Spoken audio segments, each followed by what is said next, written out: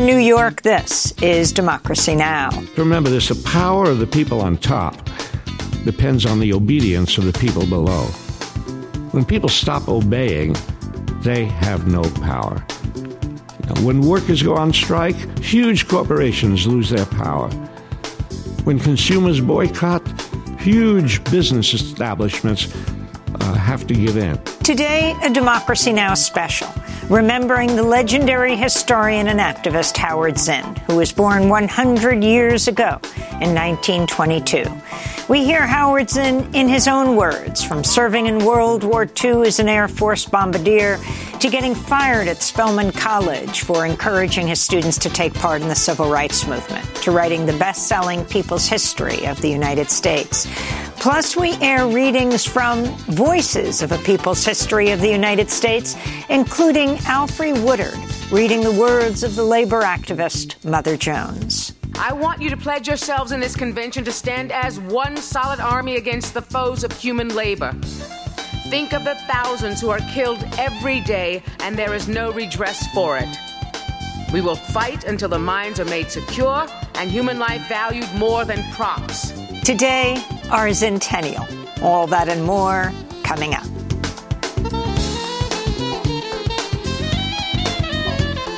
Welcome to Democracy Now!, democracynow.org, the War and Peace Report. I'm Amy Goodman.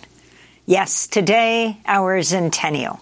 We spend the hour remembering Howard Zinn, the legendary historian, author, professor, playwright, and activist.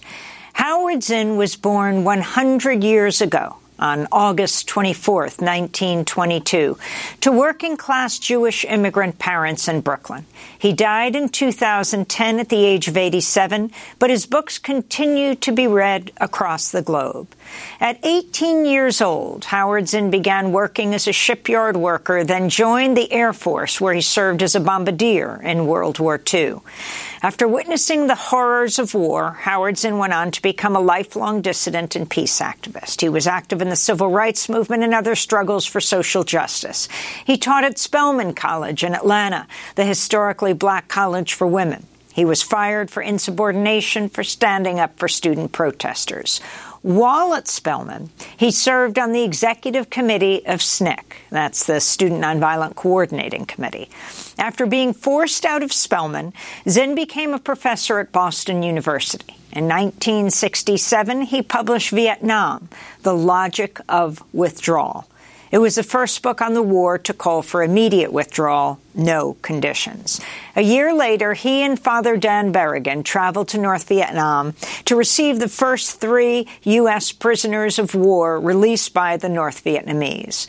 When Dan Ellsberg needed a place to hide the Pentagon Papers before they were leaked to the press, he went to Howard Zinn and his late wife, Roz Zinn.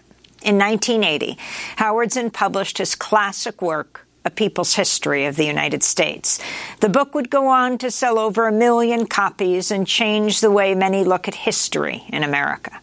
We begin today's show with highlights from a production of Howard Zinn's Voices of People's History of the United States, where Howard Zinn introduces dramatic readings from history. We'll hear Alfre Woodard read the words of labor activist Mother Jones, and Howard's son, Jeff Zinn, read the words of an IWW poet and organizer, Arturo Giovannitti.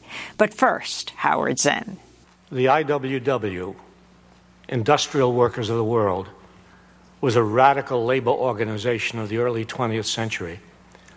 It organized all workers, black, white, men, women, native-born, foreign, skilled, unskilled, which the American Federation of Labor refused to do. Its goal was revolutionary, to take over the industrial system and run it for the benefit of the people. When immigrant women in the textile mills in Lawrence, Massachusetts, went on strike in 1912, they were met with police violence and judicial intimidation. The IWW poet and organizer, Arturo Giovannitti, was arrested on spurious charges for murder. Here is his speech to the jury, which found him innocent. Mr. Foreman and gentlemen of the jury, it is the first time in my life that I speak publicly in your wonderful language, and it is the most solemn moment in my life. There has been brought only one side of this great industrial question, only the method and only the tactics. But what about the ethical part of the question? What about the better and nobler humanity, where there shall be no more slaves, where no man will ever be obliged to go on strike in order to obtain 50 cents a week more, where children will not have to starve anymore, where women no more will have to go and prostitute themselves, where at last there will not be any more slaves, any more masters, but just one great family of friends and brothers. They say you are free in this great and wonderful country. I say that politically you are, and my best compliments and congratulations. But I say you cannot be half free and half slave.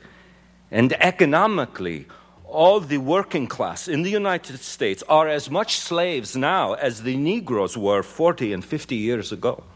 Because the man that owns the tool where another man works, the man that owns the house where this man lives, the man that owns the factory where this man wants to go to work, that man owns and controls the bread that that man eats, and therefore owns and controls his mind, his body, his heart, and his soul. I am 29 years old. Not quite. I have a woman that loves me and that I love. I have a mother and father that are waiting for me. I have an ideal that is dear to me, that can be expressed or understood. And life has so many allurements, and it is so nice and so bright and so wonderful that I felt the passion of living in my heart. And I do want to live. Whichever way you judge, gentlemen of the jury, I thank you. In the year 1914, 1,000 miners with wives and children who had gone on strike against the Rockefeller-owned coal mines in southern Colorado were holding out in a tent colony near the tiny hamlet of Ludlow. One day in April, the National Guard, financed by Rockefeller, began pouring machine gun fire into the tent colony and then came down from the hills and set fire to the tents. The next day, the bodies of 11 children and 2 women were found, suffocated, burned to death. This became known as the Ludlow Massacre. Mother Mary Jones, 82-year-old organizer for the mine workers, had come to Colorado to support the miners, and on the eve of their strike, as they gathered in the Opera House in Trinidad, she spoke to them. What would the coal in the mines be worth if you did not work to take it out? The time is ripe for you to stand like men. I know something about strikes. I didn't go into them yesterday. I was carried 84 miles and landed in jail by a United States Marshal in the night because I was talking to a miners' meeting. The next morning I was brought to court, and the judge said to me, "Did you read my injunction? Did you understand that the injunction told you not to look at the miners? As long as the judge who is higher than you leaves me sight, I will look at anything I want to," said I. The old judge died soon after that, and the injunction died with him. At another time, when in the courtroom, the bailiff said to me, "When you are addressing the court, you must say your honor." "I don't know whether he has any or not," said I. Someone said to me, "You don't believe in charity work, Mother?" "No, I don't believe in charity. It is a vice. We need the upbuilding of justice to mankind. We don't need your charity. All we need is an opportunity to live like men and women in this country. I want you to pledge yourselves in this convention to stand as one solid army against the foes of human labor. Think of the thousands who are killed every day, and there is no redress for it. We will fight until the mines are made secure and human life valued more than props. Look things in the face. Don't fear a governor. Don't fear anybody. You pay the governor. He has a right to protect you. You are the biggest part of this population, the biggest part of the population in this state. You create its wealth. So I say let the fight go on. If anybody else, nobody else will keep on. I will. That was Alfre Woodard reading the words of labor activist Mother Jones as part of a live reading of Howard Zinn's Voices of a People's History of the United States. Howard Zinn was born 100 years ago on August 24th, 1922. We'll continue with our Zintennial after this break. It was early springtime and the strike was on. It drove us miners out of doors, out from the houses that the company owned. We moved into tents up at old Ludlow. I was worried bad about my children, soldiers guarding the railroad bridge. Every once in a while a bullet would fly, kick up gravel under my feet. We were so afraid you'd kill our children, dug us a cave that was 7 foot deep, carried our young ones and a pregnant woman down inside the cave to sleep. That very night you soldiers waited till all us miners was asleep. You snuck around our little tent town, soaked our tents with your kerosene. You struck a match and the blaze it started. You pulled the triggers. Ludlow Massacre by Woody Guthrie, about a Colorado militia gunning down coal strikers in 1914. Howard Zinn once said hearing the song was a defining moment for him and inspired him to research and tell stories left out of most history books. This is Democracy Now!, democracynow.org, The War and Peace Report. I'm Amy Goodman. As we continue with our Zintennial, celebrating the life and legacy of the late Howard Zinn, born 100 years ago in 1922. Howard Zinn was a regular guest on Democracy Now! From the time we went on the air in 1996 up until his death. In 2005, he joined us in our Firehouse studio at DCTV, Downtown Community Television in Lower Manhattan. It is great to have you with us. Well, it's nice of you to invite me. I was worried. Well, you just came from Bedford Hills Correctional Facility? Well, actually, yesterday afternoon I spoke at the Bedford Hills, euphemistically called Correctional Facility. They don't hardly correct anything, but spoke to prisoners there, women prisoners, mostly prisoners of color, and spoke to them yesterday afternoon before I gave this talk last night at Manhattanville College. And what did you talk about with the women? Well, they had been using my book. They have classes. They were using my book, A People's History of the United States. They wanted, and I talked to them about history, about doing history, about why I did history the way I did, why I did, unneutral history, and how I came to do it. And I told them something about my life, and of course, I always like to talk about that, And and then they asked a lot of questions. A very lively, enthusiastic, excited group. I mean, if every teacher in the country had a class like that, they would be inspired. And it's wonderful, and I've always found this to be true, wonderful and always amazing when you talk to prisoners who should be the last ones to be up and optimistic and in good spirits, but it's always there. It's actually encouraging, and of course troubling to know that these people, these remarkable people, are being kept in prison, very often, most of the time for nonviolent crimes, and kept there for long periods of time. It's sort of sad commentary on American society that we have people in Washington who are free, and these people are in prison. You talked about being a teacher, but Howard Zinn, the places you were where you did teach, well, Spelman, you were fired, and Boston University, you were almost fired. Oh, are you trying to make me out as a troublemaker? What happened to you at Spelman? Well, at Spelman, I got involved with my students in the actions that were going on in the South, the sit-ins, the demonstrations, the picket lines. I was supporting my students, and this was the first black president of Spelman College, a very conservative institution. And he wasn't happy about me joining the students in all of these things, wasn't happy about a lot of things that they did, but he couldn't do anything about it. But when the students came back from, you might say, from jail, and then rebelled against the campus regulations and the restrictions on them, and I supported them. During the civil rights years. These were during the civil rights years, and so, he was very unhappy with the fact that I was supporting the students who were rebelling against the paternalism and the authoritarianism on that campus.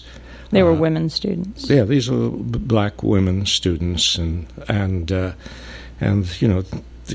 movement brought them out of this little sort of convent-like atmosphere of Spelman College and out into the world. The author Alice Walker was one of those students? Yeah, Alice Walker was one of my students. Marian Wright Edelman, the head of the Children's Defense Fund now in Washington, she was one of my students. I'm very proud of those students I had at Spelman. Marian Wright Edelman was in jail, and Alice Walker was in jail, and it was a great moment. Now, Boston University was many years later. Why did you almost get thrown out of there? Why did I almost get thrown out of Boston University?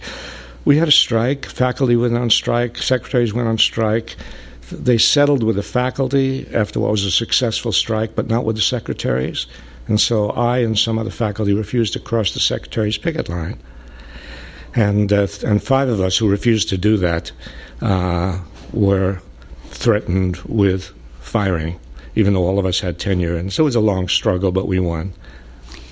Going back before both of your tenures as professor, you were a bombardier in World War II. That's true, yes. And you talk about your final bombing run, not over Japan, not over Germany, but over France. Yeah, well, we thought the bombing missions were over. The war was about to come to an end. This was in April of 1945. You may remember the war ended in early May 1945. This was a few weeks before the war was going to be over, and everybody knew it was going to be over, and our armies were past France into Germany, but there was a little pocket of German soldiers hanging around this little town of Royan on the Atlantic coast of France, and the Air Force decided to bomb them.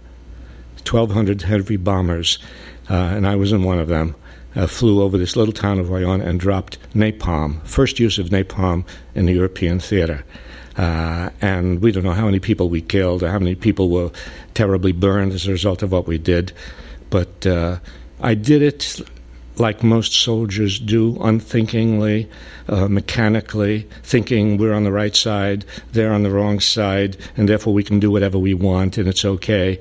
And only really after the war, when I was reading about Hiroshima from John Hersey and reading the stories of the survivors of Hiroshima and what they went through, only then did I begin to think about the human effects of bombing. Only then did I begin to think about what it meant to human beings on the ground when bombs were dropped on them. Because as a bombardier, I was flying at 30,000 feet, 6 miles high, couldn't hear screams, couldn't see blood, and this is modern warfare. In modern warfare, soldiers fire, they drop bombs, and they have no notion, really, of what is happening to the human beings that they're firing on. Everything is done at a distance. This enables terrible atrocities to take place.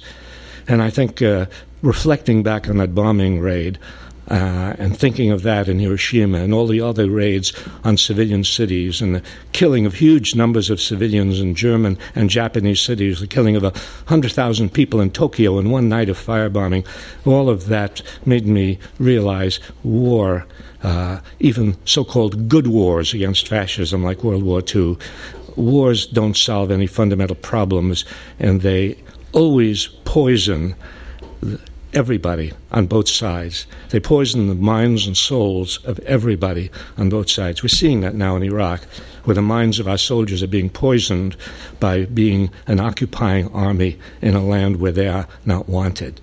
And the result are terrible. You learned you dropped napalm on this French village? Well, Hazlitt actually didn't know what it was. They said, oh, you're not going to have the usual 500-pound demolition bombs. You're going to carry 30 100-pound canisters of jellied gasoline. We had no idea what that was, but it was napalm. You went to that village later? Later, I visited that village about 10 years after the war. I went to the library, which had been destroyed and which was now rebuilt, and I dug out records of what the survivors and what they had written about the bombing, and I wrote a kind of essay about the bombing of Royan, which appears. Where does it appear? It appears in my book, The Zen Reader, and also in my book, The Politics of History.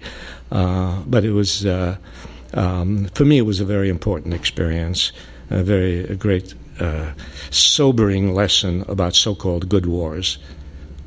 You learned when you were there on the ground many years later who had died? Well, I spoke to people who had survived that, and whose family members had died, and they were very bitter about the bombing, and they attributed it to all sorts of things, the desire to try out a new weapon. It's amazing how many things are done in war just to try out new weapons. Maybe one of the reasons for dropping the bombs on Hiroshima and Nagasaki was to see what this does to human beings. Human beings become sacrifices in the desire to develop new military technology. And I think that was one of those instances. We're talking to historian Howard Zinn here in our Firehouse studio in Chinatown, just blocks from where the towers of the World Trade Center once stood. You went to Vietnam, to North Vietnam, with Dan Berrigan? Yeah. Why? Well, this was early 1968. This was the time of the Tet Offensive, also the time of the Tet holiday, the Vietnamese holiday. And the North Vietnamese decided they wanted to release the first 3 airmen, prisoners, who had been shot down over North Vietnam, and they wanted to release them in the custody of not the American government, but the peace movement. So Daniel Berrigan, poet, priest, whom I had never met before, he and I traveled together to Hanoi, to North Vietnam, to pick up these 3 American airmen who were being released by the North Vietnamese. And then we spent some time in Hanoi and in the surrounding area, visited bombed-out areas, visited little villages that had been jet-bombed in the middle of the night, a million miles from any possible military target, and that we were being bombed. Vietnam was being bombed every night. Every day we were going into air raid shelters.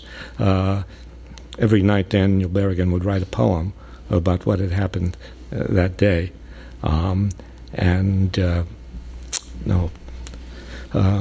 What do you say to those then and now, before the invasion, who would go to Iraq, those who went to North Vietnam, when they would be called traitors, giving comfort to the enemy?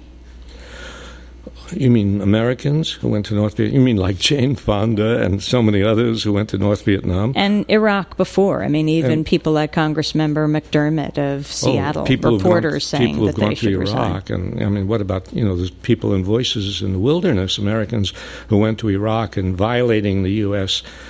Sanctions and bringing food and medicine, and the whole business of being traitors. I think there's somehow some wrong-headed notion of what treason is and what patriotism is, and there's some notion that if you disobey the orders of your government or the laws of your government, you're being treasonous. But I believe the government is being treasonous, and the government is being unpatriotic when the government violates the fundamental rights of human beings.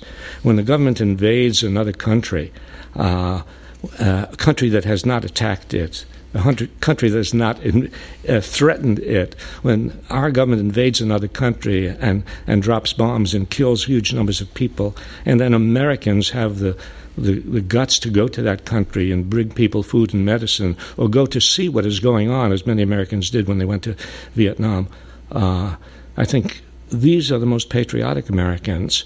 And, if you define patriotism as obedience to the government, then you I think, following a kind of totalitarian principle, because that's the principle of a totalitarian state, that you do what the government tells you to do. And democracy means that the government is an instrument of the people, and this is the Declaration of Independence. Governments are artificial entities set up in order to preserve the rights, equal right to life, liberty, pursuit of happiness of people. When the government violates those rights, it is the duty of people to defy that government. That is patriotism. Howard Zinn, you called your autobiography, You Can't Be Neutral on a Moving Train. Why? Well, it came from, I stole it from myself. That is, I used to say that to my classes at the beginning of every class. I wanted to be honest with them about the fact that they were not entering a class where the teacher would be neutral. It was not going to be a class where, the teacher spent a year with the students and they would have no idea where the teacher stood on the important issues. This is not going to be a neutral class, I said. I don't believe in neutrality. I believe neutrality is impossible because the world is already moving in certain directions. Wars are going on. Children are starving.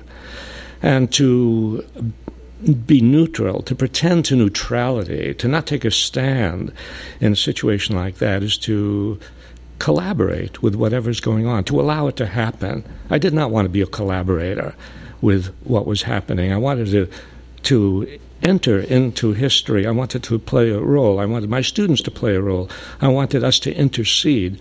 I wanted my history to intercede. And to take a stand on behalf of peace, on behalf of racial equality or sexual equality. So I wanted my students to know that right from the beginning. No, you can't be neutral on a moving train. Were you surprised by the election of President Bush, November 2004? A little. A little. That is...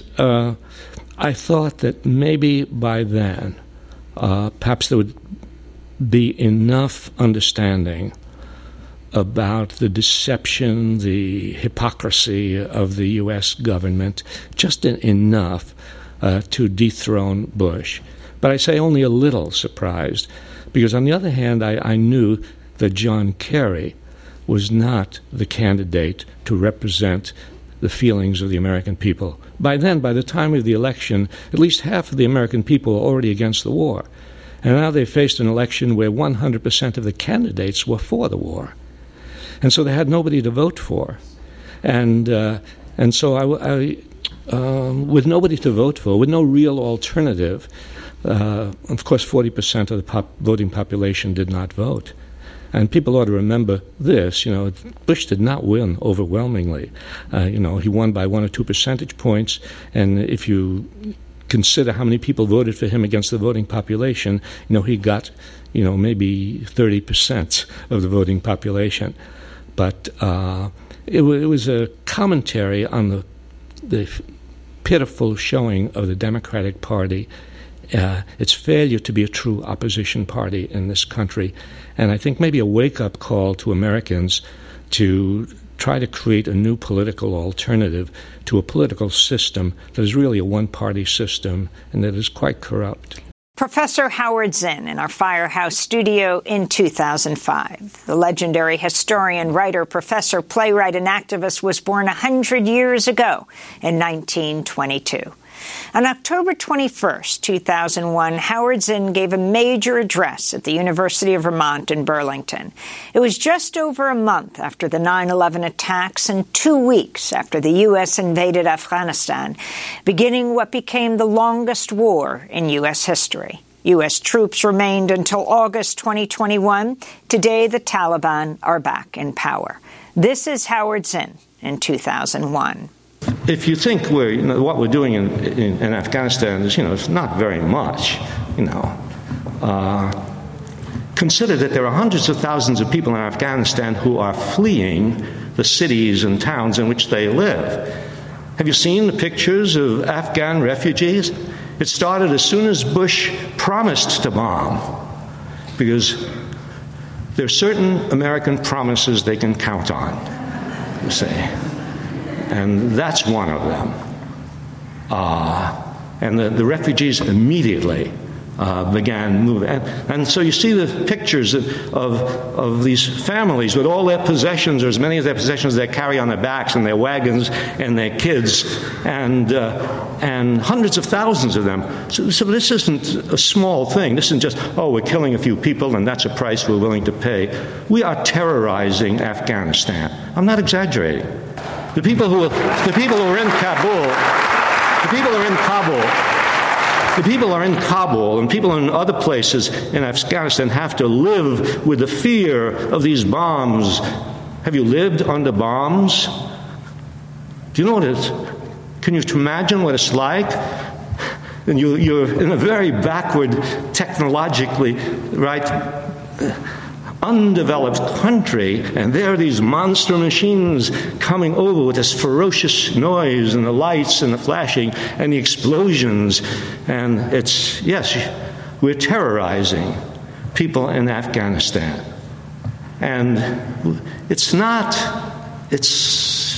right to respond to the fact that we have been terrorized as we have. Not right to respond to that by terrorizing other people. Absolutely wrong, you see.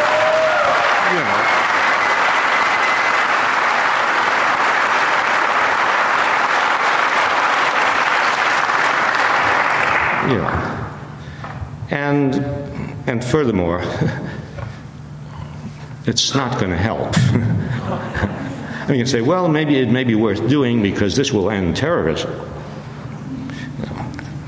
I mean, how much common sense does it take to know that you cannot end terrorism by indiscriminately just throwing bombs on Afghanistan, and then, of course, you hear the reports. We have now destroyed 3 of their camps, so we've destroyed 4. Who are you kidding? How many hours does it take to set up a training camp? How easy it is to move from one place to another? I mean, the history of bombing is mostly a history of futility. Yes, really. There's a book that came out recently called A History of Bombing. And the history of bombing, I was a bombardier. And sure, the technology has improved, although it was claimed, even then, it was claimed our bombs are smart because we're using the special bomb sight, this Norden bomb sight. People really believe that. Even we believe that, we who are using the bomb sight. Because we would bomb at 11,000 feet or 4,000 feet, and we got pretty close to the target. But then when we flew on missions, we were bombing at 30,000 feet, and the bombs went all over the place and killed an awful lot of people, all sorts of people. It didn't matter. I say it didn't matter because these people were ciphers. Who are these people? I didn't even see them. You bomb another country, you don't see these people. You're bombing from high altitudes. Our planes are bombing at high altitudes because they want to escape anti-aircraft fire, right? No, you don't see anything on the ground. You see flashes and you see explosions and you may take pictures, but you don't hear screams. You don't see blood. You don't see severed limbs. You don't see any of that. We saw that in New York. We saw those scenes in New York. They horrified us. We saw people in panic running from those explosions, an enormous pile of debris, and we were horrified. These were real people to us. But then, if we bomb other countries, those people are not real to us. One of the things I thought of after I got over my initial horror at what happened in New York, I thought, hey, that's what it must have been like when I was bombing in Europe.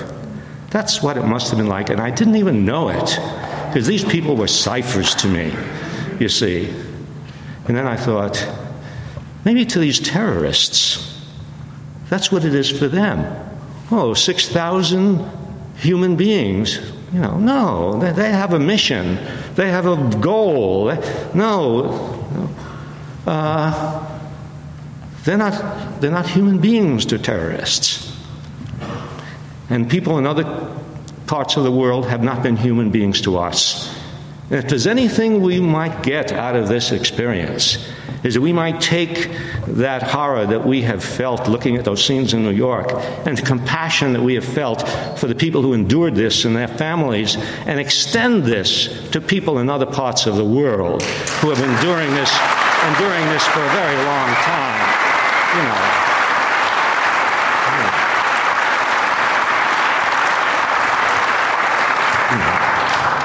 And that does mean examining the United States and our policies. When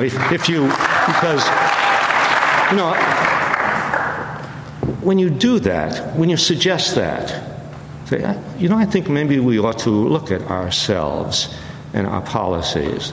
There's people say, oh, you're justifying what happened. No, absolutely not. To explain is not to justify. But if you don't want to explain anything, you will never learn anything. So you have to understand. You have to explain without justifying. And you have to you have to dig down and see if you can figure out what is at the root of this terrorism. Because there's something at the root besides, irrational, murderous feeling. And yes, this was murderous, fanatical feeling. But these were not simply madmen who just, there are people who just go berserk and kill everybody in sight, right? We know that because, we've seen that in our country. Somebody just, something goes haywire in them and they just go wild and it's not that. Terrorism is not that sort of thing. There's something underneath that fanaticism, which may have a core of truth to it. That is, there's something in the core of belief of these terrorists which may also be at the core of belief of millions of other people in the world who are not terrorists, who are angry at American policy, but who are not fanatic enough to go and kill Americans because they're angry at our policy, but who are capable of doing that if they are even more aroused. And even if we begin even doing more things to anger them, you might say, there's a reservoir of possible terrorists among all those people in the world who have suffered as a result of U.S. foreign policy. Now, I don't know if you think I'm exaggerating when I say there are millions of people in the world who have suffered as a result of U.S. foreign policy. But yes, there are. And Bush, at a recent press conference, said something like, I don't understand why these people hate us. No, I don't, said, we are good. That's what he said. We are good. Look at me. I'm good. Well, sometimes the United States is good. Yes. There are a lot of good things about the United States. And yes, there are times when the United States is good. And then there are times, unfortunately many times, too many times, when the United States has been bad. Evil, really. And has carried out policies that have resulted in the deaths of, yes, millions of people. Howard Zinn, speaking in October 2001, just 2 weeks after the U.S. invaded Afghanistan. We'll hear more from Professor Zinn after this break.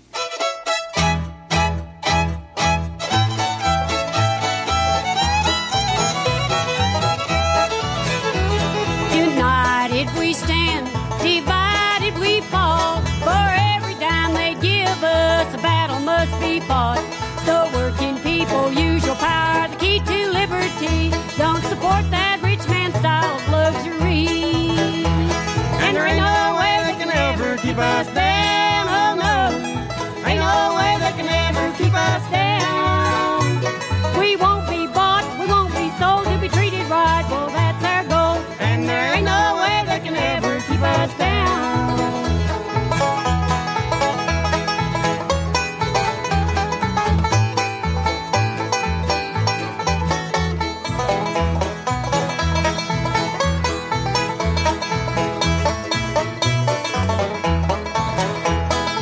We've been shot, we've been jailed, Lord, it's a sin. Women and little children stood right by the men. But we got a union contract that keeps the worker free, and they'll never shoot that union out of me.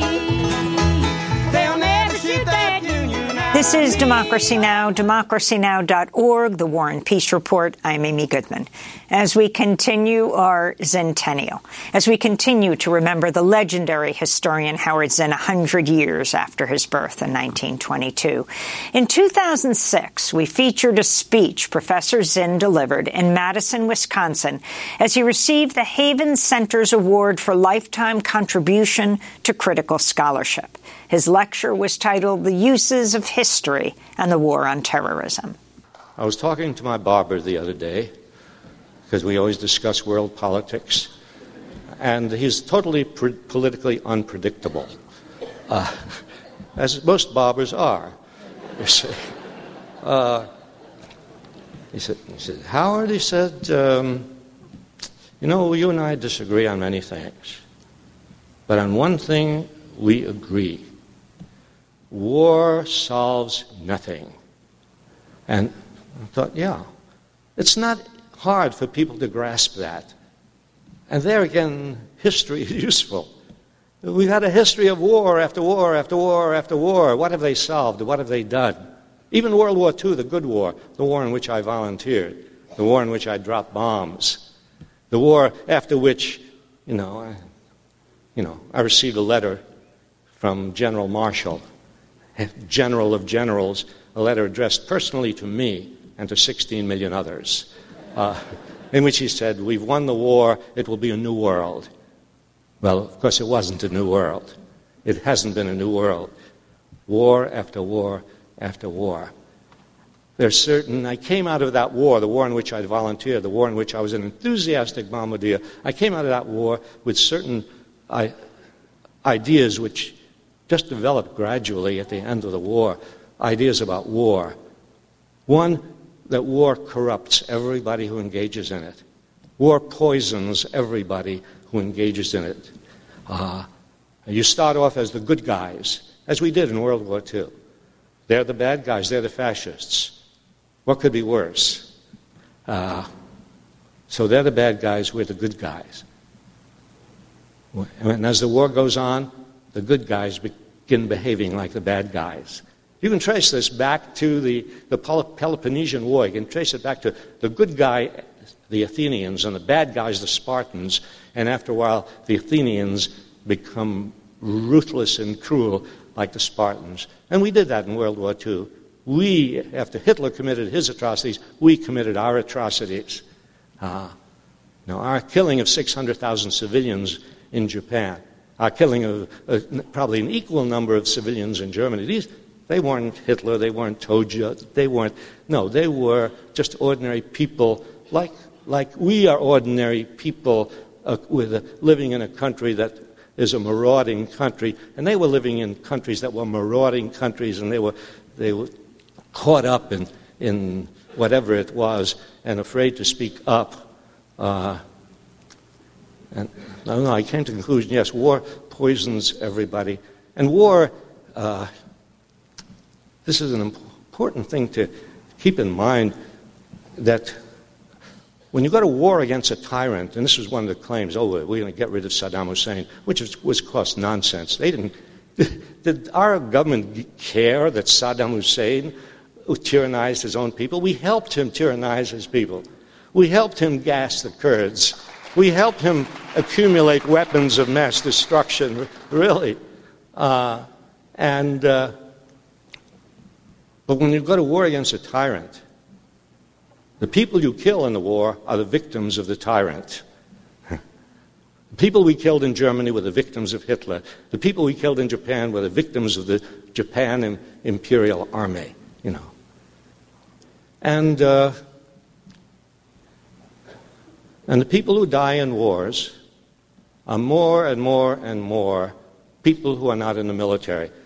You may know this about the different ratio of civilian to military deaths in war, how in World War I, 10 military dead for 1 civilian dead. In World War II, it was 50-50, half military, half civilian. In Vietnam, it was 70% civilian and 30% military. And in the wars since then, it's 80% and 85% civilian. I became friends a few years ago with an Italian war surgeon named Gino Strada. He spent 10 years, 15 years doing surgery on war victims all over the world. And he wrote a book about it, Green Parrots, Diary of a War Surgeon. He said, in all the patients that he operated on in Iraq and Afghanistan and everywhere, 85% of them were civilians, 1/3 of them children. If you understand, and if people understand, and if you spread the word of this understanding, that whatever is told to you about war and how we must go to war and whatever the threat is or whatever the goal is, democracy or liberty, it will always be a war against children. They're the ones who will die in large numbers. So war, well, Einstein said this after World War I. He said, war cannot be humanized. It can only be abolished. War has to be abolished, you know. And it's... I know it's a long shot. I understand that. But you have to, when something is a long shot, but it has to be done, you have to start doing it. Just as the ending of slavery in this country in the 1830s was a really long shot, but people stuck at it, and it took 30 years, but slavery was done away with, and we can see this again and again. So we have a job to do. We have lots of things to do. One of the things we can learn from history is that history is not only a history of things inflicted on us by the powers that be. History is also a history of resistance. It's a history of people who endure tyranny for decades, but who ultimately rise up and overthrow the dictator. We've seen this in country after country, surprise after surprise.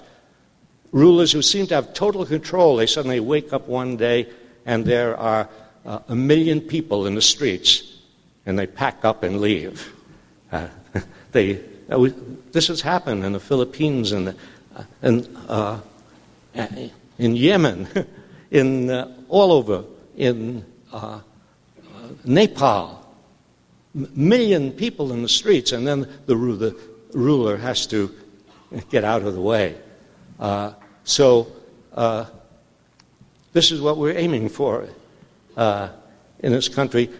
Everything we do is important. Every little thing we do, every picket line we walk on, every letter we write, every act of civil disobedience we engage in, any recruiter that we talk to, any parent that we talk to, any GI that we talk to, any young person that we talk to, anything we do in class, outside of class, everything we do in the direction of a different world is important, even though at the moment they seem futile, because that's how change comes about. Change comes about when millions of people do little things which at certain points in history come together, and then something good and something important happens. Thank you. Legendary historian Howard Zinn speaking in 2006. Well, 3 years later, in May of 2009, just a year before he died, Professor Zinn joined us in the Democracy Now! Studio as he launched the paperback edition of A Young People's History of the United States. I asked him if he thought his retelling of history about Columbus and other traditional heroes was suitable for children. It's true that people have asked that question again and again. Should we tell kids that Columbus, whom they have been told was a great hero, that Columbus mutilated Indians and kidnapped them and killed them in pursuit of gold? Should we tell people that Theodore Roosevelt, who is held up as one of our great presidents, was really a warmonger who loved military exploits and who congratulated an American general who committed a massacre in the Philippines? Should we tell young people that? And I think the answer is we should be honest with young people. We should not deceive them. We should be honest about the history of our country, and we should be not only taking down the traditional heroes like Andrew Jackson, Theodore Roosevelt, but we should be giving young people an alternate set of heroes. Instead of Theodore Roosevelt, tell them about Mark Twain. Mark Twain everybody learns about as the author of Tom Sawyer and Huckleberry Finn, but when we go to school, we don't learn about Mark Twain as the vice president of the Anti-Imperialist League. We aren't told that Mark Twain denounced Theodore Roosevelt for approving this massacre of the Philippines. No, we want to give young people ideal figures like Helen Keller. And I remember learning about Helen Keller. Everybody learns about Helen Keller. You know, a disabled person who overcame her handicaps and became famous. But people don't learn in school, and young people don't learn in school what we want them to learn when we do books like A Young People's History of the United States, that Helen Keller was a socialist. She was a labor organizer. She refused to cross a picket line that was picketing a theater showing a play about her. And so there are these alternate heroes in American history. There's Fannie Lou Hamer and Bob Moses. They're the heroes of the civil rights movement. There are a lot of people who are obscure, who are not known. We have in this young people's history, we have a young hero who was sitting on the bus and in Montgomery, Alabama, refused to leave the front of the bus. And it was before Rosa Parks. I mean, Rosa Parks is justifiably famous for refusing to leave her seat, and she got arrested, and that was the beginning of the Montgomery bus boycott and really the beginning of a great movement in the South. But this 15-year-old girl did it first. And so we have a lot of it. We are trying to bring a lot of these obscure people back into the forefront of our attention and inspire young people to say, this is the way to live. Howard Zinn in the Democracy Now! Studio in 2009 as he launched the paperback edition of A Young People's History of the United States. He died unexpectedly the next year, in January of 2010.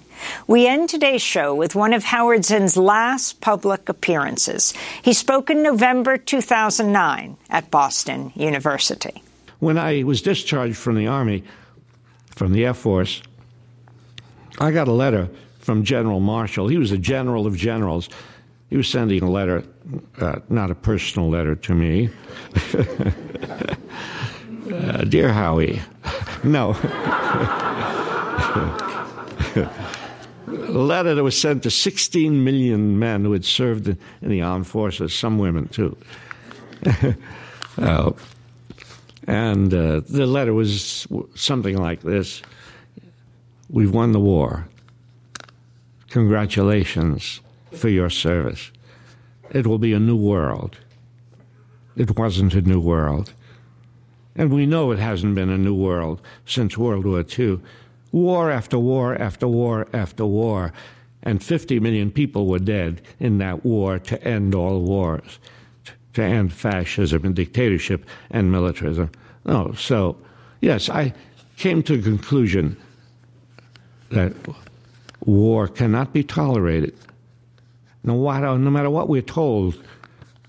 And if we think that there are good wars, and that therefore, well, maybe this is a good war, I wanted to examine the so-called good wars, the holy wars, and take a good look at them, and think again about the phenomenon of war, and come to the conclusion Yes, war cannot be tolerated.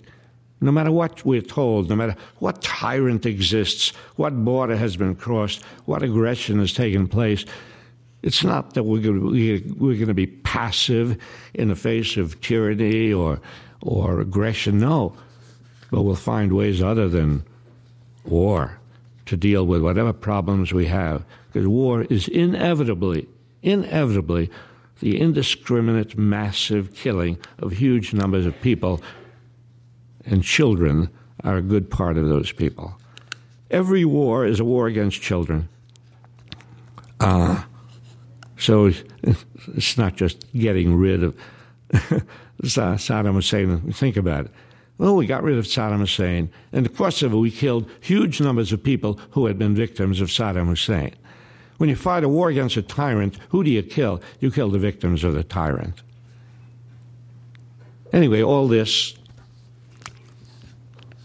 is simply to make us think again about war and to think, we're at war now, right? In Iraq, in Afghanistan, and sort of in Pakistan, since we're sending rockets over there and killing innocent people in Pakistan.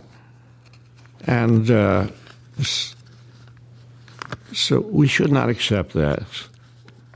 We should look for a peace movement to join. Really, look for some peace organization to join. It will look small at first and pitiful and helpless, but that's how movements start. That's how the movement against the Vietnam War started. Started with handfuls of people who thought they were helpless, thought they were powerless. But remember this, the power of the people on top depends on the obedience of the people below. When people stop obeying, they have no power.